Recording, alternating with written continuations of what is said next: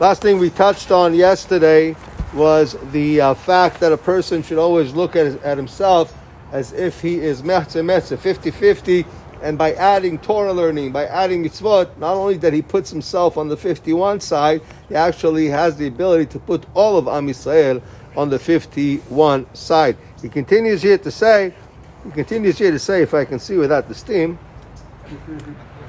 he says it's a famous pasuk by Shlomo HaMelech. It says, Yishlach lachamecha al pnei hamayim. Okay, send your bread on the water. Okay, let the bread, let the tehurim, the little pieces, just flow in the water. Why? Because one day it's going to come back and it's going to find you. Meaning to say, in life you have to spread.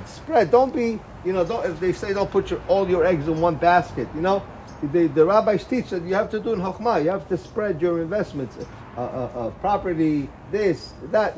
So if Chas v'Shalom something goes, I remember he brings here a story that in Turkey the whole inyan, the whole thing of coffee started to get really big, and people actually started taking, it was such big money making that some Jews got, they took all their money, and they actually even borrowed money to buy coffee so they could sell coffee. And what happens once you have this whole thing?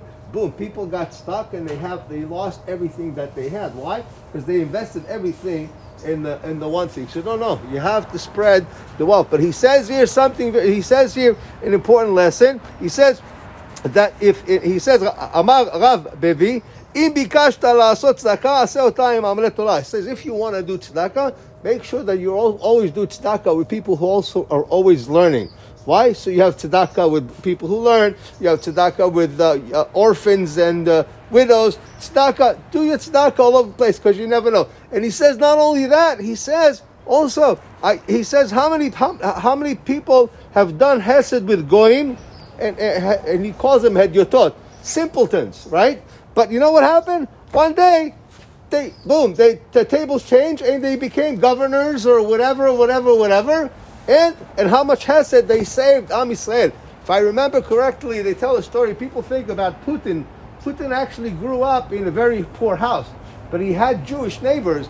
And a lot of times they say when he was hungry, the Jewish neighbors would help him. They would feed him.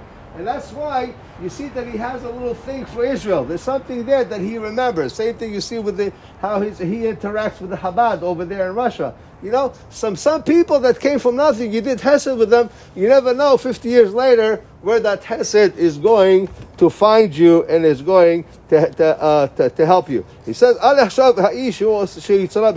don't think that, I'm doing this for nothing. Why? Because you will always get a reward for doing tzedakah in this world or in the Olam Haba.